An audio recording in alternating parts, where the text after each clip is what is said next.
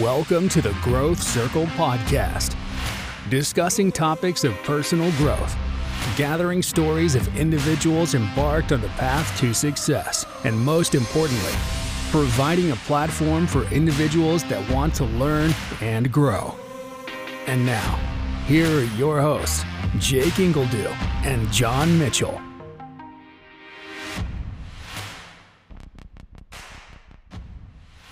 Do you have a property that is in rough condition, has tenant issues, or a project that never got finished? Then you need to contact HomeLink Properties. This Springfield, Missouri-based company will give you a fair cash offer on your property, completely as is, the same day you reach out. If you're an investor, HomeLink Properties can also put your house in front of hundreds of cash buyers so that you too can quickly sell your property. Give them a call today, 417-295-0723. What's up, guys? Welcome to another episode of the Growth Circle Podcast. I'm sad to say this is our second attempt at recording this current episode because I forgot to hit record. So welcome, John Mitchell, my co-host. Didn't you already say that? Yeah. Somebody forgot to hit record. Super excited about today's guest. We've got a dear friend of mine, Sam Kington, on, and he's going to give us a brief summary of his bio, and we're going to dive right into his real estate investing journey because he's new at it, but he went big for his first investment. So I'm excited to have him on. This is great because I think sometimes as people, as you know, you and I have been investing for a while, John, like I should say a while. I mean, we've done it a little bit. Right. We forget some of the basics. So it's like good to hear like the struggles that people get from the beginning. So anyways, without further ado, welcome Sam Kington. Sam. Thanks again for having me, guys. I really appreciate the opportunity to come on. I've listened to your podcast, quite a few episodes. You guys do an awesome job. Thank you. Thanks, man. We appreciate that. So a little bit about me. I'm from Rexburg, Idaho. Went to school, graduated there. That's where I met my wife. And I graduated from school, got a job in healthcare. I worked in healthcare for about 8 years. We made a really big leap and moved to the south part of Arkansas. We were actually closer to Louisiana than we were to Little Rock. That's how south we were. Complete culture shock, but it was great. The Southern hospitality is true. People are super nice down there. We just didn't like the weather. So we were there for about 14 months. Was there good Cajun food down there? You know, we had some really good Cajun food. The CEO of the hospital actually made a jambalaya. Ooh, and I love me some Cajun food. It was amazing. It was awesome. So we enjoyed it down there. Spent about 14 months, and then I got the opportunity to move up here to Springfield and work for Springfield Public Schools. So you're originally from out west. I just got to ask you this. This has nothing to do with what we're going to talk about today. But when you first moved up here, did you kind of have like a stigma or like what you thought people were going to be like? The reason why I'm bringing this up, because before I ever came out to the Midwest, I had no idea what it was like. But have you seen The Water Boy? Yes. You know, like the old guy that's like, you know? Yeah. I thought people in Missouri talk like that. The Midwest. Right, Midwest entirely. But I wasn't too far off. You know, Ewans have a good one. Like when I first heard that, I was like, what'd you just say? Ewans have a good one? Yeah, you guys have a good one. Ewans have a good one. Have you ever heard anybody say that? I've never heard that. Wow, No. Well, we'll see if you ever get another real estate. Welcome to Springfield, Missouri. Appreciate it. Yeah, we really love Springfield. We've been here for about 2.5 years, and just love it. We've moved once. We moved out to a little farmhouse out in the middle of nowhere, and we're loving it so far. Awesome. Let's dive right into like the journey with real estate investing. Now, hang on now. We missed part of his bio because you forgot to hit record. I want to know about the chickens, man. Why did you want to get some chickens? Oh, yeah. It says he has two dogs, 2 cats, and 6 chickens in his bio. So we've had animals ever since we got married. Okay. And started off with a cat, and at one time we had 3 dogs, 3 cats, 3 ducks. And the ducks were fun, except they hated us. They hated our dogs. Oh, wow. And the cats liked them. And the cats, yeah. So we ended up getting rid of them in Idaho, and then when we moved here, my wife was like, "Hey, we want to teach our 2-year-old son some responsibility." So I said, he can feed cats, he can feed dogs, and she said, "Well, why don't we get chickens?" And I was like, "Okay, if we get chickens, that means I'm gonna have to build a chicken coop, and if we build a chicken coop, then I have to paint the chicken coop." And so it was a fun experience. And so now we've got 6 chickens. We started off with 7 and one died somehow. We don't know how. We just saw my little 2-year-old holding it. I don't think it was him. But I think the dogs got a little excited on that one. So. Gotcha. So I guess you guys have a lot of eggs in. They haven't started laying yet. Okay. So we just barely, this last week, they are spending full time out in the chicken coop. Nice. Are they brown eggs or white eggs, or do you... We're not sure yet. Most likely they're going to be brown eggs. Okay, so. nice. We should get a farmer on our podcast. I didn't even think about that. And talk about the business of farming. Yeah, losing money. Ask me in 6 months and I'll tell you how much you make on eggs. You live in Fair Grove, correct? North of Fair Grove. You like it out there? I love it out there. It's very different Yeah. from what we're used to, and we still have neighbors, but we don't have a ton of property. He's out where your uncle lives. Yeah, dude, I love Fair Grove, Marshfield area. It's just Elkland. Elkland. Yeah, Elkland's probably like, dude, if I didn't live where I live now and born and raised where I am now, I'd move out to Elkland. I love that area. Yeah, it's great. There's a lot of nice people out there. Yeah. So let's just talk about your journey. So you're the director over custodial grounds, right? Correct. Over all of Springfield schools. Yeah. So Springfield Public Schools, we service about 25,000 kids. It's the largest school district in Missouri. I manage. I have a little over 200 employees. We manage 65 different buildings, 4.5 million square feet, 700, almost 800 acres of grounds that we take care of. So Gotcha. Okay. Not very busy, are you? Not very busy. Hey, no. I got to bring this up on the podcast. You already know where I'm going with this, don't you? Yeah. John doesn't know this. So I applied. I don't even know how it came up. We How were did I ask golfing, you? actually. We were Oh, golfing. okay. Yeah. With Jake? Yes. That dude sucks at golf. The one time I played the best game of my life was the first time we golfed. And he's like, "You're so good." I'm like, "Yeah, no, man, this is not normal. You're just terrible. This is not normal." So we were golfing, and I don't know how it got brought up, but basically, long story short, I applied for a job, and I had an in, right, with Sam. Right. So I applied for it because I think it was going to be like around $50K starting out or something like that. It was like the base was 50. Yeah. Yeah, base was 50. So it was a pretty good opportunity. And my thought was like, oh yeah, more loan power because I'm showing for more income because I've already got the pest control business, a couple rental properties. Anyways, long story short, his boss didn't like me because he thought I was a salesman. And he asked me in the interview, he asked me a question. He said like, well, essentially this is what he was getting at. And I think later he talked to Sam about it, but it's kind of like, if your business is so successful, why are you coming to get a job here?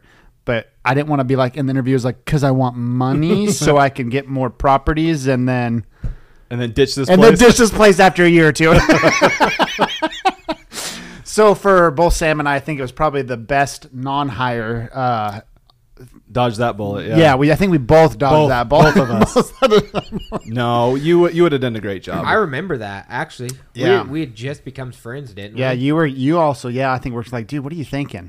Yeah, dude, I was like, what are you doing, man? Like, I'm trying to be friends and you're trying to get a full-time job. Dude, if Like, I would have been confined to that, I would not be doing some of the stuff I'm doing right now. Yeah, maybe I could keep you out of my hair. You got any openings? Anyhow, so Sam, you and I are good friends. Tell us how you got into real estate and what made you pull the trigger. Why real estate?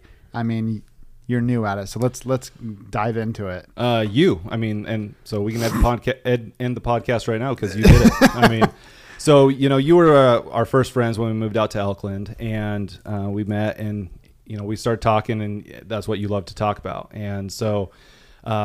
I think you slowly started to introduce that and kind of, get me excited about it. And then we were at a birthday party at my niece's birthday party, and you were talking about it, and I was there with my brother-in-law.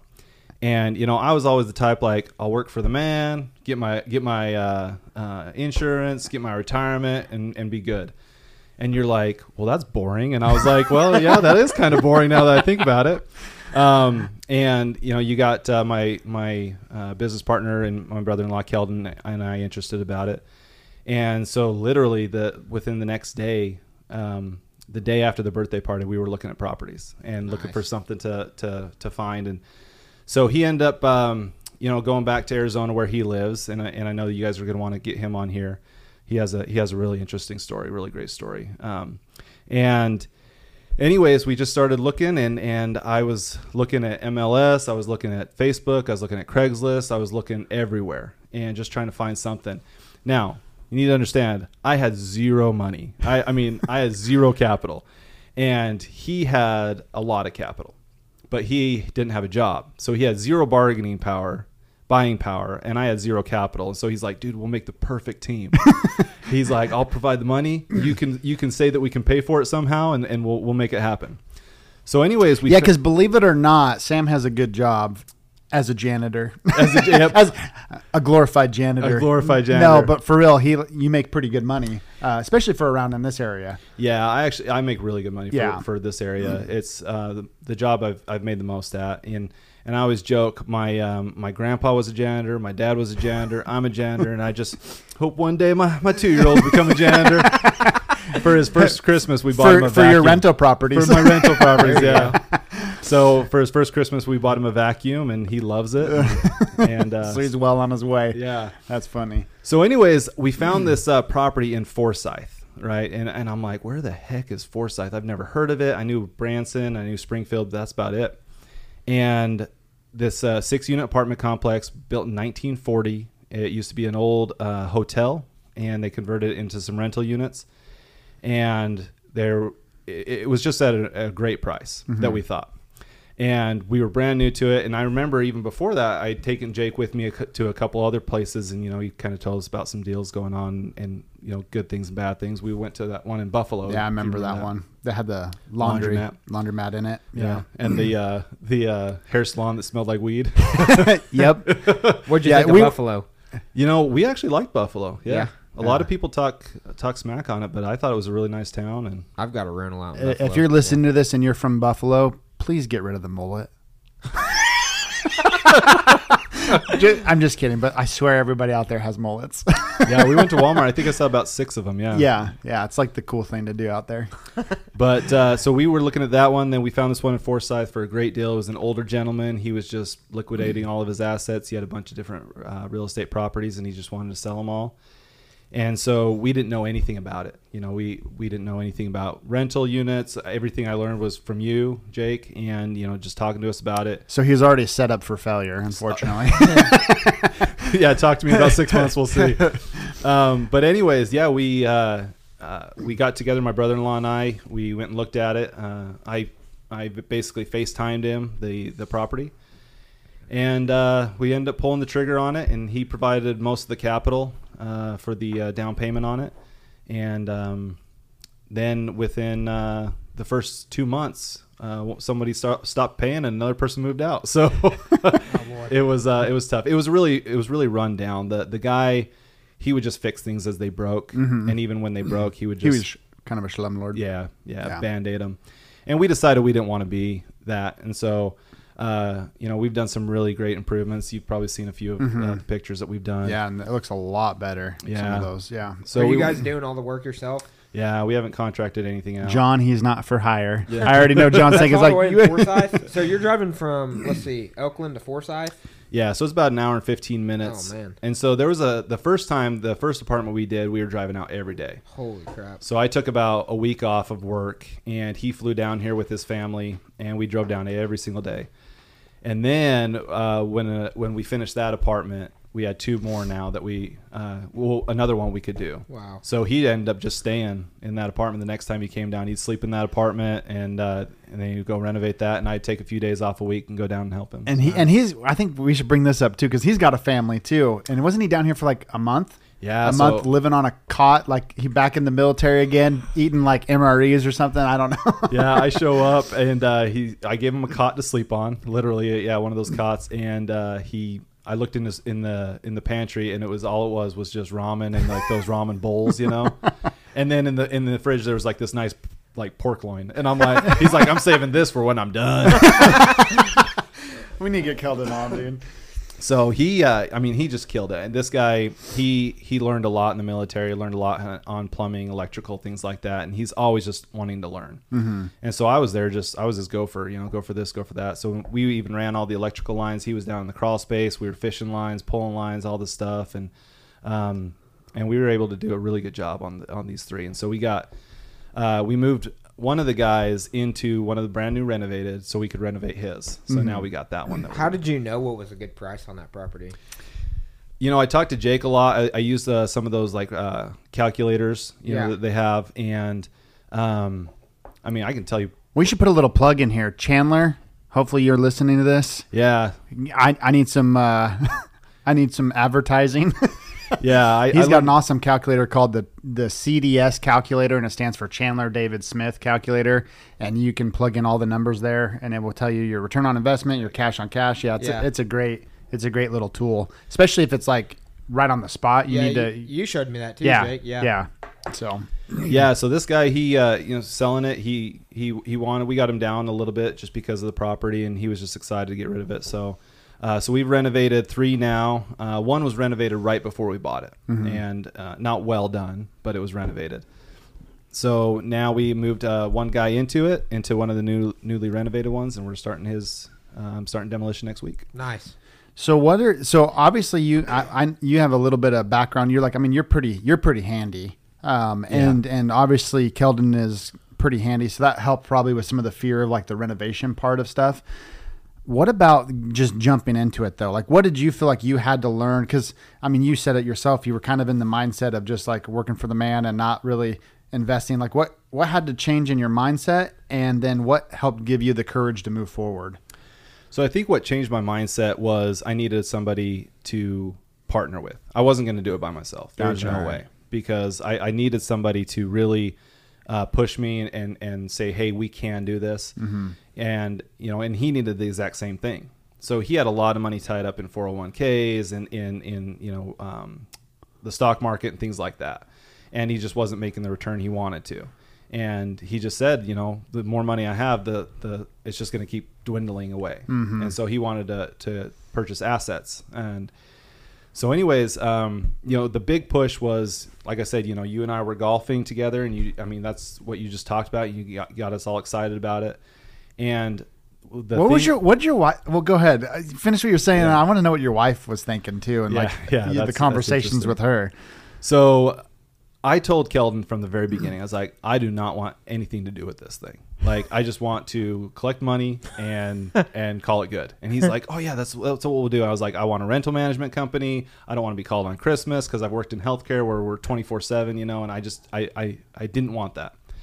And I don't want to do any work on it. He's like, oh, that's totally fine. And then we have now done 3 units of the 6, and it's You've spent quite a time up. Spent a lot of time. So when we were getting ready to pull the trigger on this, we sat both of our wives down and we said, hey, listen, like it's a lot of money. I mean, Kington dropped about $55,000 and for the down payment.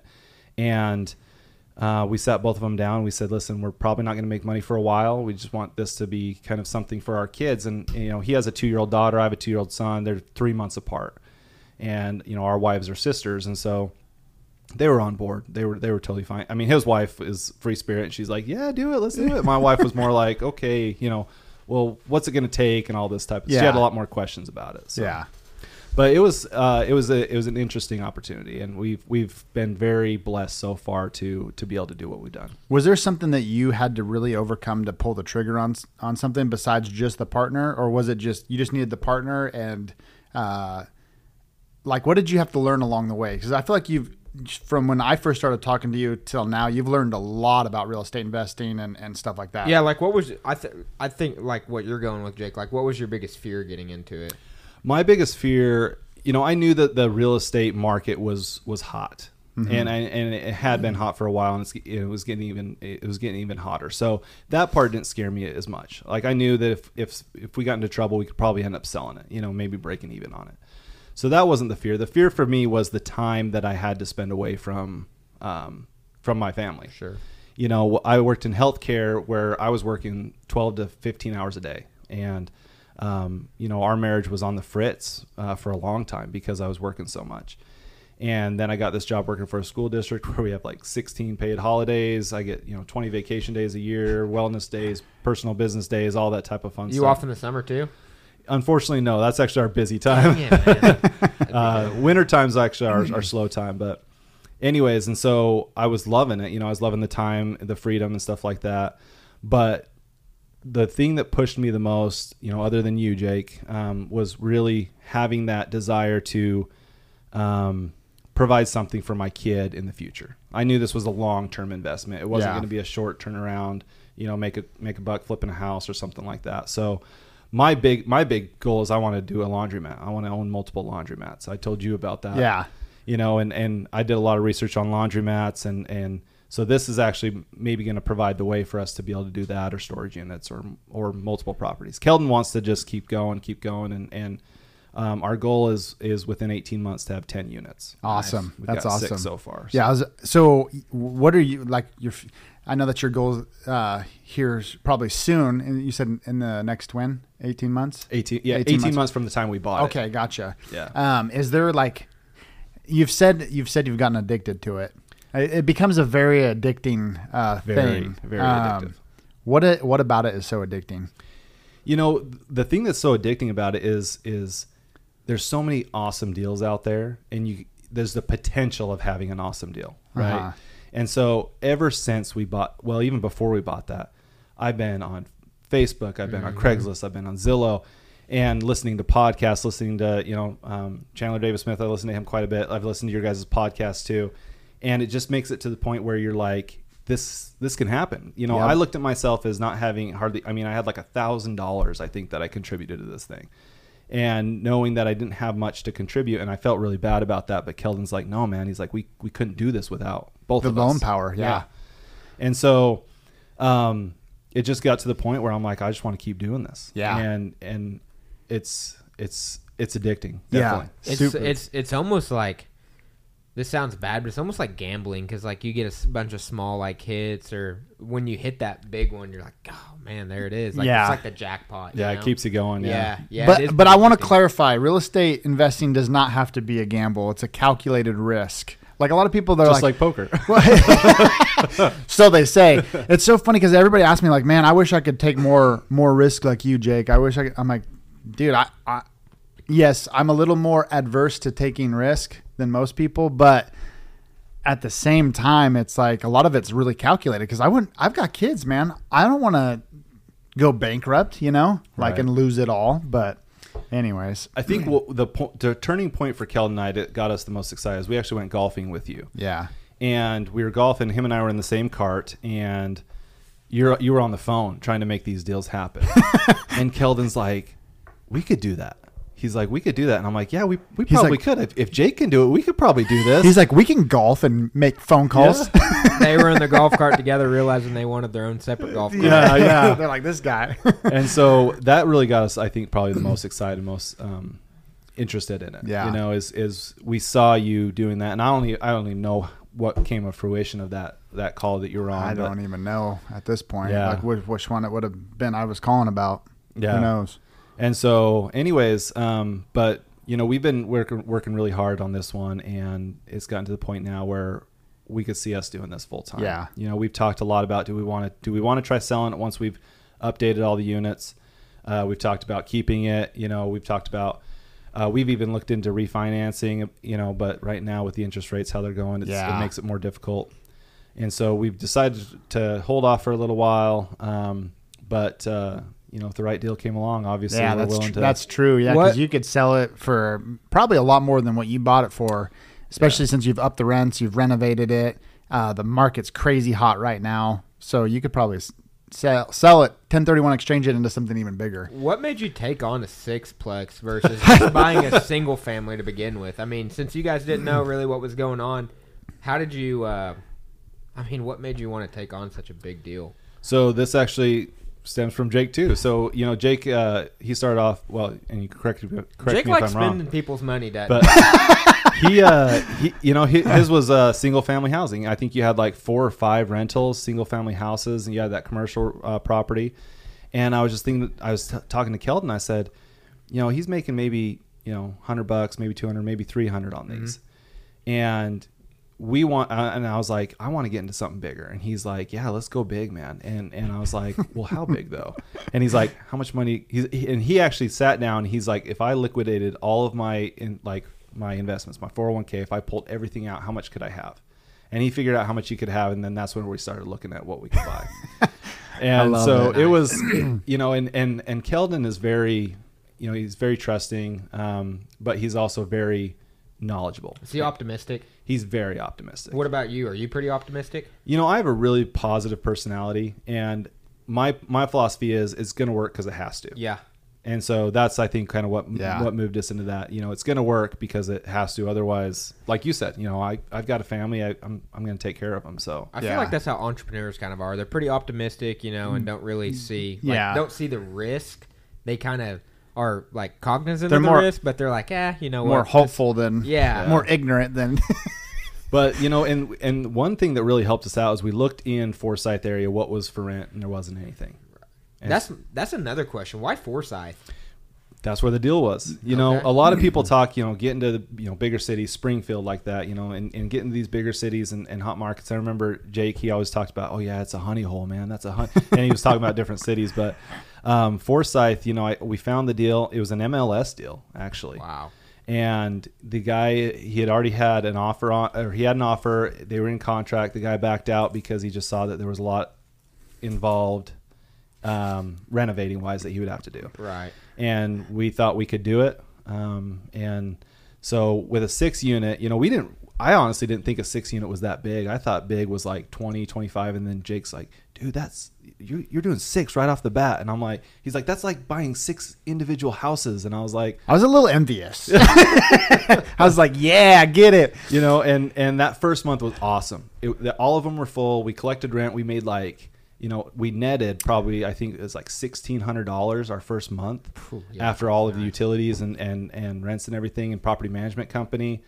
And then the next month somebody didn't pay. And then the next month somebody left. And then the next month another person left. And so now we had 3 units, 3 of the 6 that weren't collecting money. And I had calculated everything out. I had everything on a spreadsheet. And I said, if we have 4 units, we'll make payments. We'll make everything. Like, that's all we need, 4 units. The other 2 are just profit. And we were down to 3. And so that last month, we each had to put in a little bit of our own money, but we've already made that back. So. Nice. Yeah, it's tough. I remember seeing you, I remember when that first month of income came in, you were like, oh yeah, this is awesome. This is great. And next month you were like, man, this is, I don't know, man. Yeah.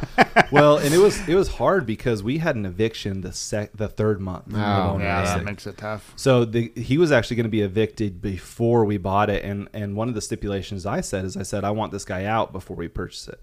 So we go to do our final inspection the day before closing. This guy's still in there. Nothing's packed. Nothing. And he had already been issued a letter saying, you know, leave or pay or leave type thing from the previous owner.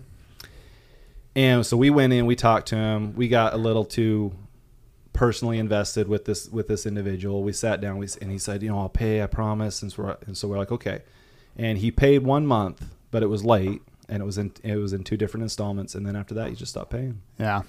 And so it wasn't a nasty eviction. I mean, he left it pretty bad, but it was bad from the beginning. Right. You know, he didn't maliciously tear anything apart. Didn't trash it before he left. No, I mean, it was already trashed when he was living there. And really, you know, Keldon and I, when we looked at this, we were like, you know, we don't want to be slumlords because we could, just throw some lipstick on it and rent it out. We probably could rent it out to somebody, you know. Yeah, you don't want to be like Jake, man. Oh, please. That's the thing, and I don't know if we talk about this enough on the podcast, is an investor or a landlord can really improve a community. If you go in and make a house nicer, not only are you open up the value in that area, and you're attracting higher end tenants, and I'm not saying being poor is a bad thing, but the lower income tenants tend to trash stuff out more. You don't want a slumlord and have stuff falling apart, not taking care of the people that are in the house. Like, you can improve a community by being an investor. Exactly. I'm actually glad you brought that up because we met,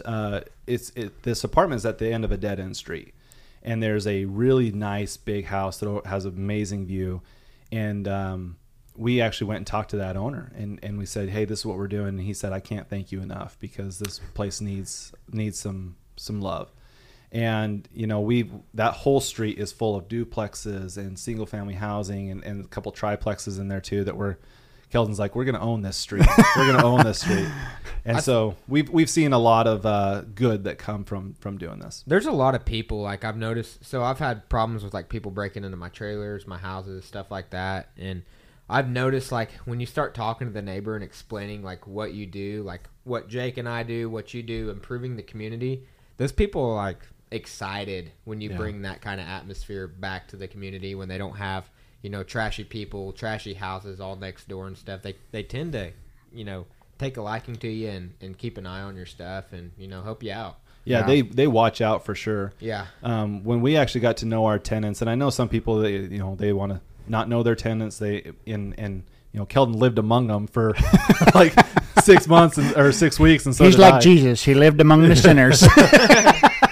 And anyways, and so we actually developed a good friendship with a lot of our tenants, and I think for us in that area, in that neighborhood, was a good thing because they told us, while you guys are gone, we'll watch your stuff, because we store a lot of our, not tools.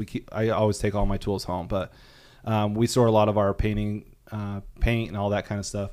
But that's another thing. When you're looking out for deals of real estate, you look at deals for everything. Yeah. We go to the discount Home Depot paint, and we're like, this could be a good base color for the next apartment. I mean, we bought so much discounted stuff that we know that we'll probably need in the future. And it saves you so much money from, hiring somebody or buying something new. Me and Jake went to a liquidation place that I did an auction at in Nixon, bought, what was it, like 40 sinks, like 60 faucets. Bathroom faucets, like a bunch of stuff. I mean, we spent, I think, like $3,600. Yeah. And so he has it all built in for inventory. And so when one of us pulls it, we mark it down, and it's on like a spreadsheet. That's we smart, have to pay it, but it's like it's going to pay off in the long run. We got like 70 can lights. I mean, we got all kinds of stuff, man. Yeah. It was sweet. We I was looking for everything, and we decided we don't want carpet in our units. No. Because we do allow pets in our apartment complexes, and so we're like, if we just do tongue groove, vinyl plank, whatever, just pull it up and replace it. And I found somebody that had tore it out of their old house, but it was nice. It was nice stuff. It was probably $3 or $4 a square foot nice. Right. And I got 400 square feet for $70. Yeah. And that's what we just redid our last apartment with. Let's take a brief break, and we'll add in our sponsors right here. And we're back. Welcome back to the Growth Circle Real Estate Podcast. So Sam, I know I kind of already asked this and you kind of highlighted it, but what were some things that like really helped you along the way to make this thing work, and what did you have to learn? So I think that what made it work was just having that positive outlook, right? That this is going to work because it has to, like I talked about. What I had to learn along the way was all the mistakes we made when we went through that purchasing. We could have got that thing for so much cheaper. Yeah. We knew, like we paid for an inspection, and we actually talked to each other, and we said, we're never paying for another inspection again. We're never doing it, because we can do the inspection probably better, and we know what we're going to be looking for that we can fix, or like the big ticket items that we know that to avoid.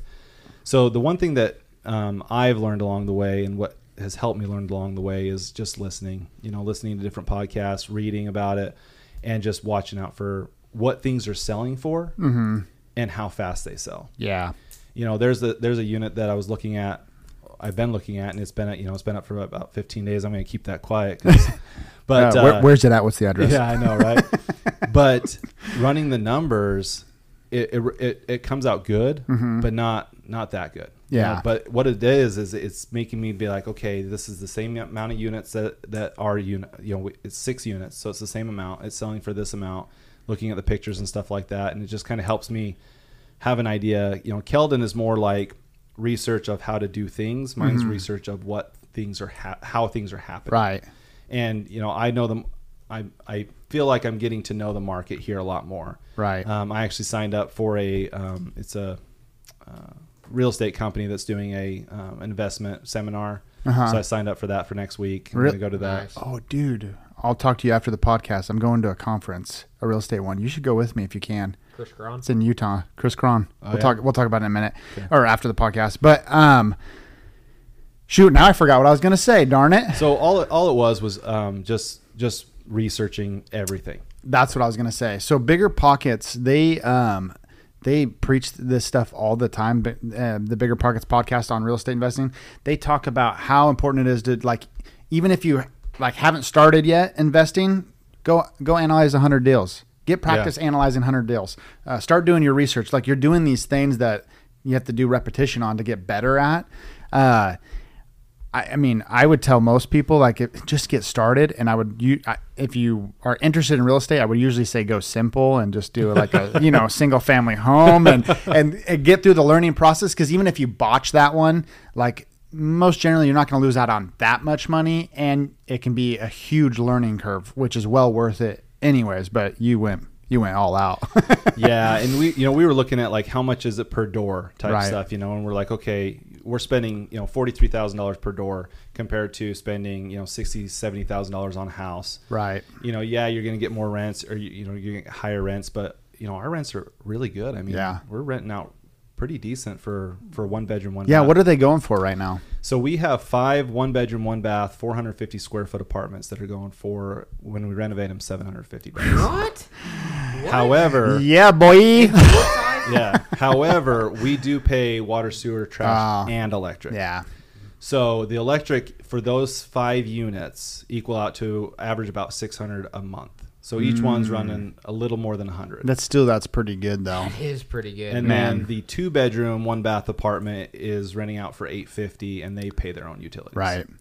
So we put in a tankless water heater because they were all hooked up to basically 2 big water heaters. And then we have a detached 2-car garage that we rent out for an additional $100 a month.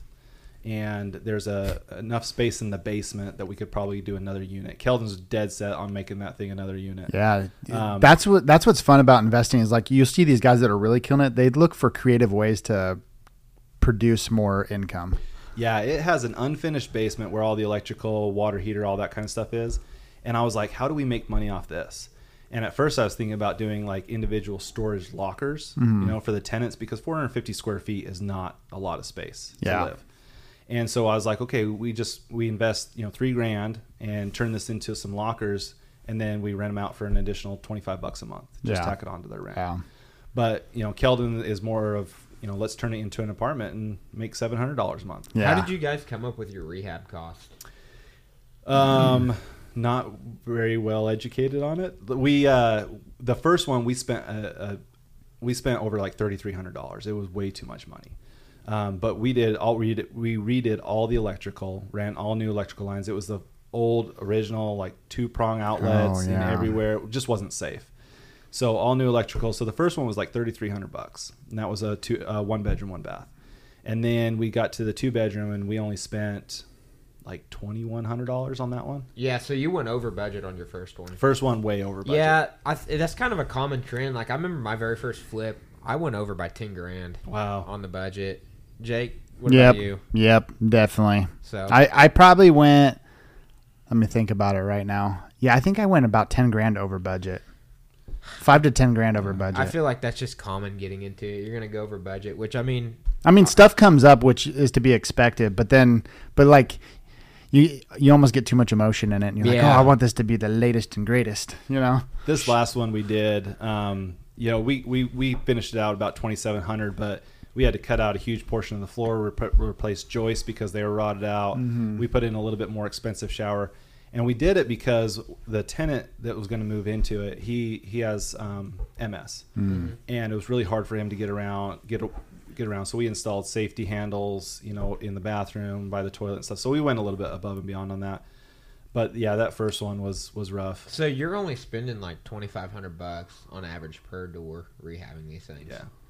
Yeah, that's pretty cheap. That's pretty cheap. Yeah. Yeah, and we put in, the bathroom is what we focus on because the bathrooms are all really bad. And I don't know if Jake showed you pictures of some of the stuff we've done, but bathroom, we just tear everything out. They had the old concrete showers in there.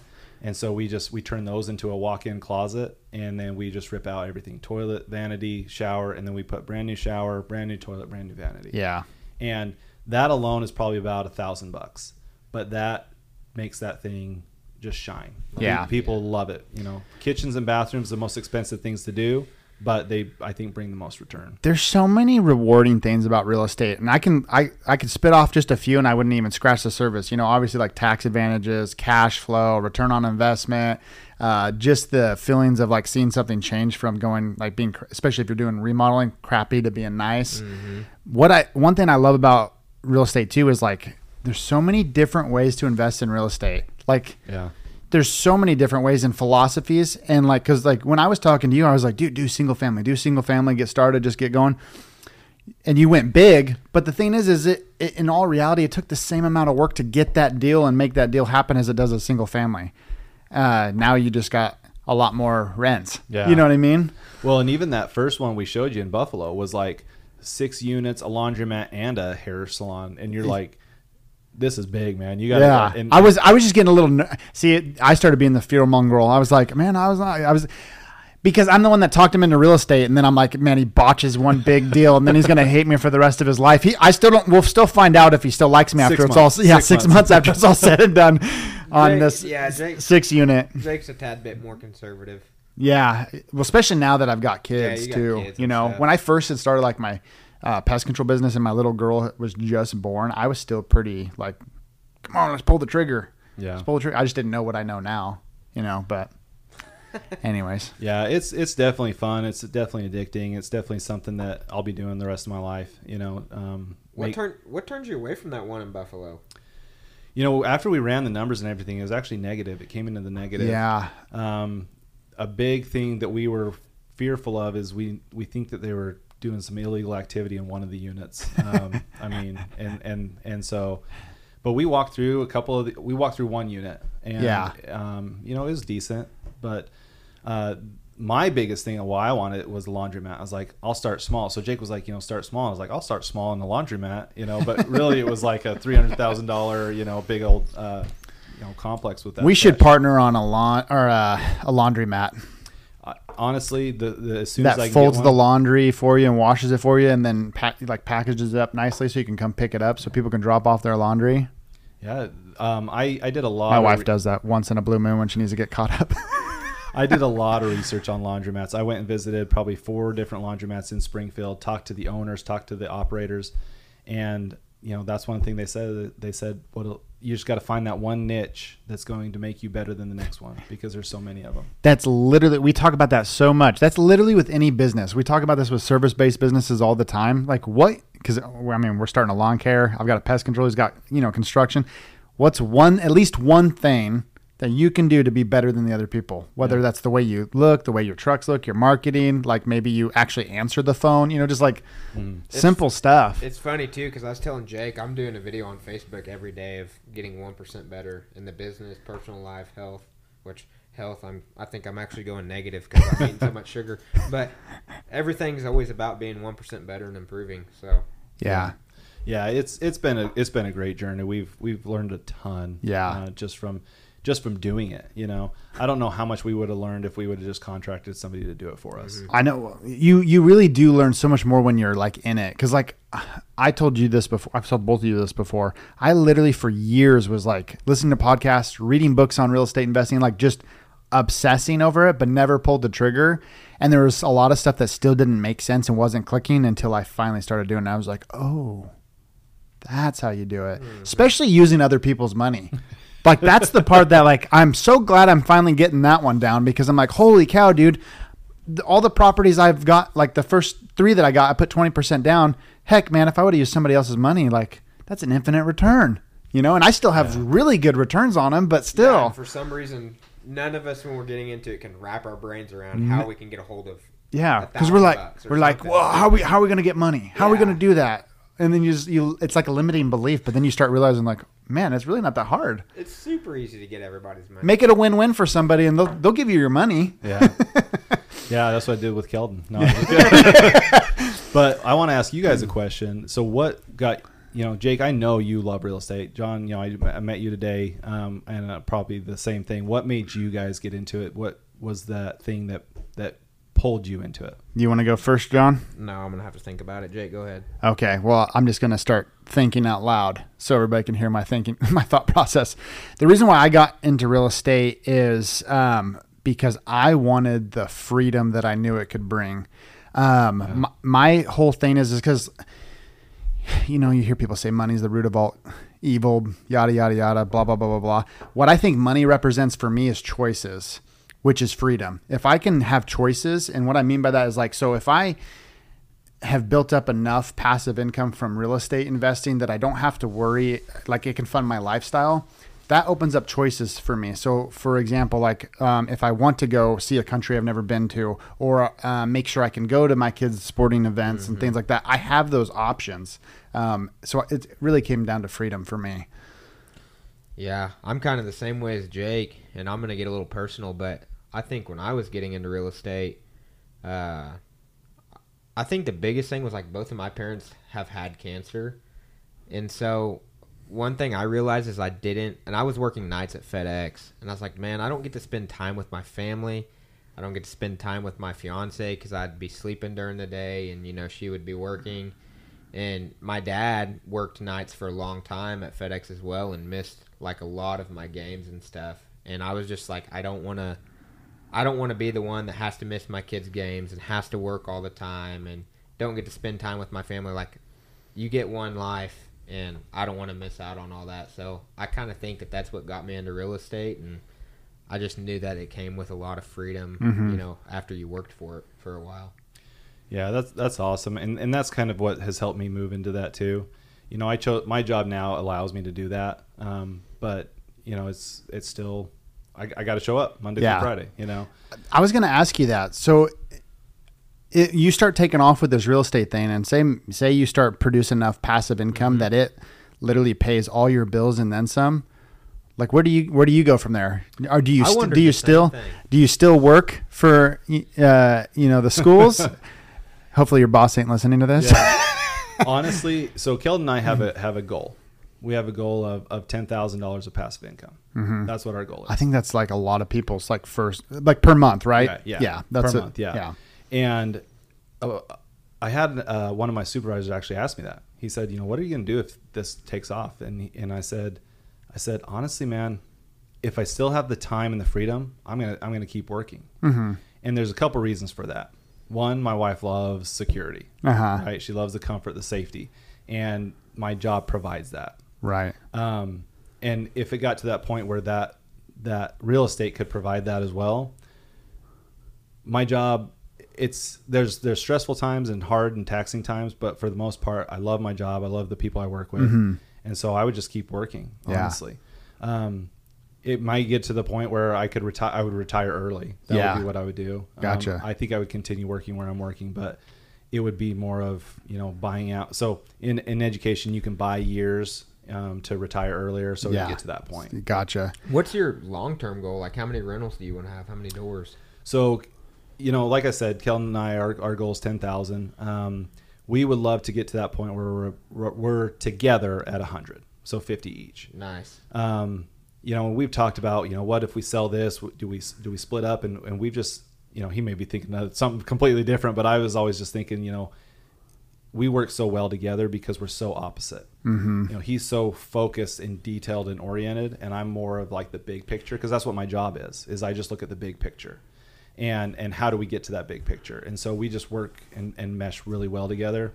So I think 100 rental units, but he wants to get into laundromats as well. Mm-hmm. He wanted to get big into storage units, which we're going to, as soon as we get some money, we're going to start just calling storage units and being like, hey, are you guys interested in selling? Yeah. I think you might be able to build them pretty cheap too. Honestly, the structure's it's not like, there's not a lot of structure to a storage unit, really. Right. In fact, actually, somebody we go to church with is building some storage units right now. Oh, really? I should pick their brain about it. Actually, in fact, we should try to get them on the podcast. Yeah, probably.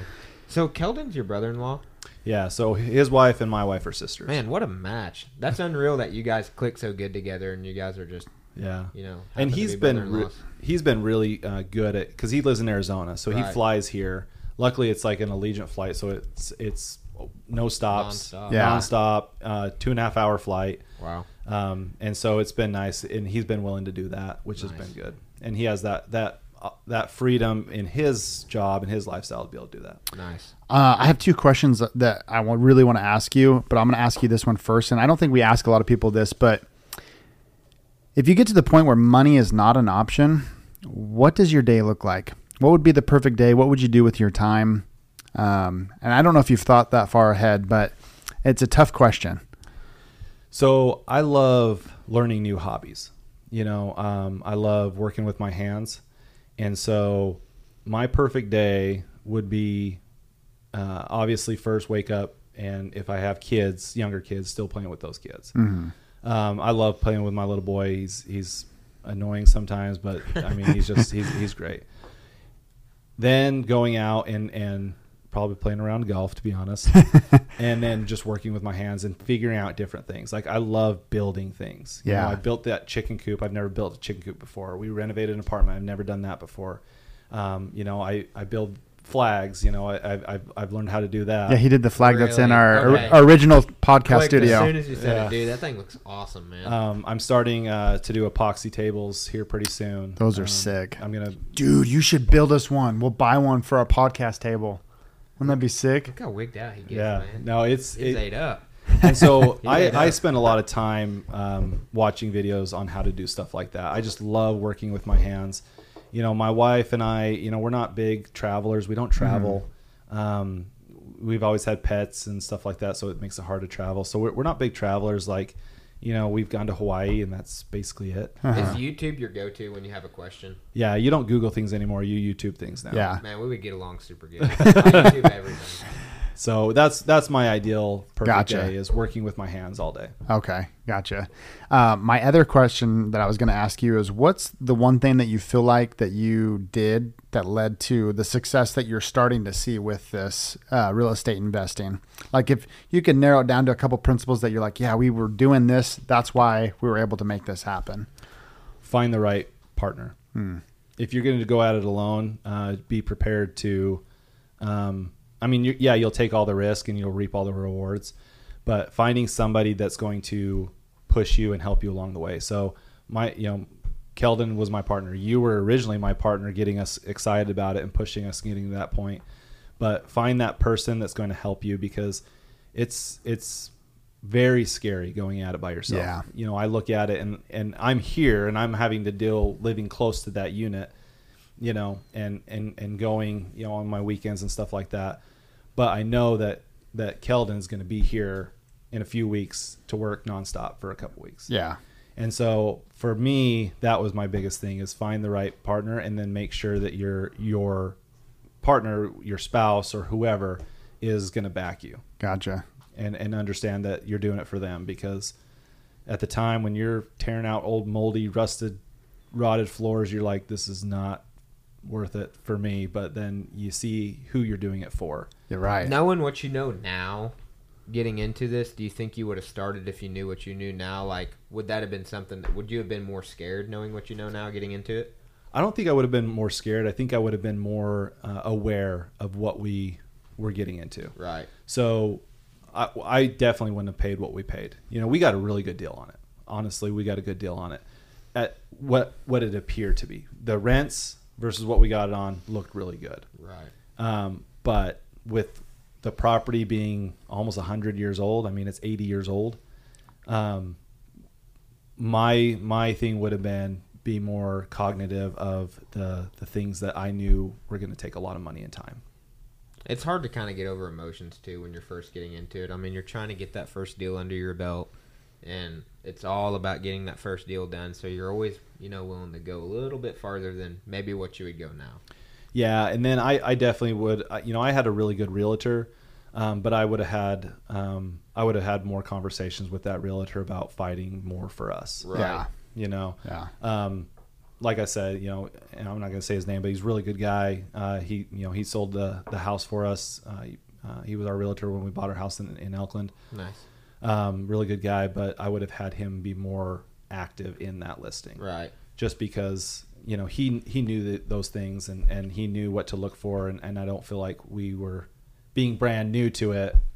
We were shown those things that we probably should. Yeah. Gotcha. For sure. I mean, I went to him. I found the deal, and I found it, and I said, I need you to find out more information on this. Like, but he had no idea we were looking. So Right. Yeah.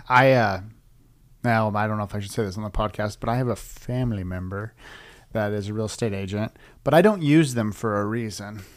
They're not quick enough. They're not on the ball enough. Yeah. They're not going to, yeah. But granted, to give them benefit out, they have another job. So anyways, as we're coming to a close, is there any other questions you got, John? before we head into the No. final three? No, I'm good, man. We need a plug right there, like a voiceover for that. Anyways, okay. These are the last three questions we ask every guest on the podcast. As always, what's the most recent book you've read, and what's one thing you learned from it? So the most recent book I read was actually not for my job, but we had, maybe sounds lame, but a book club. And we chose a book which was Leaders Eat Last by Simon Sinek. My boss was your the boss one that had chose to? it.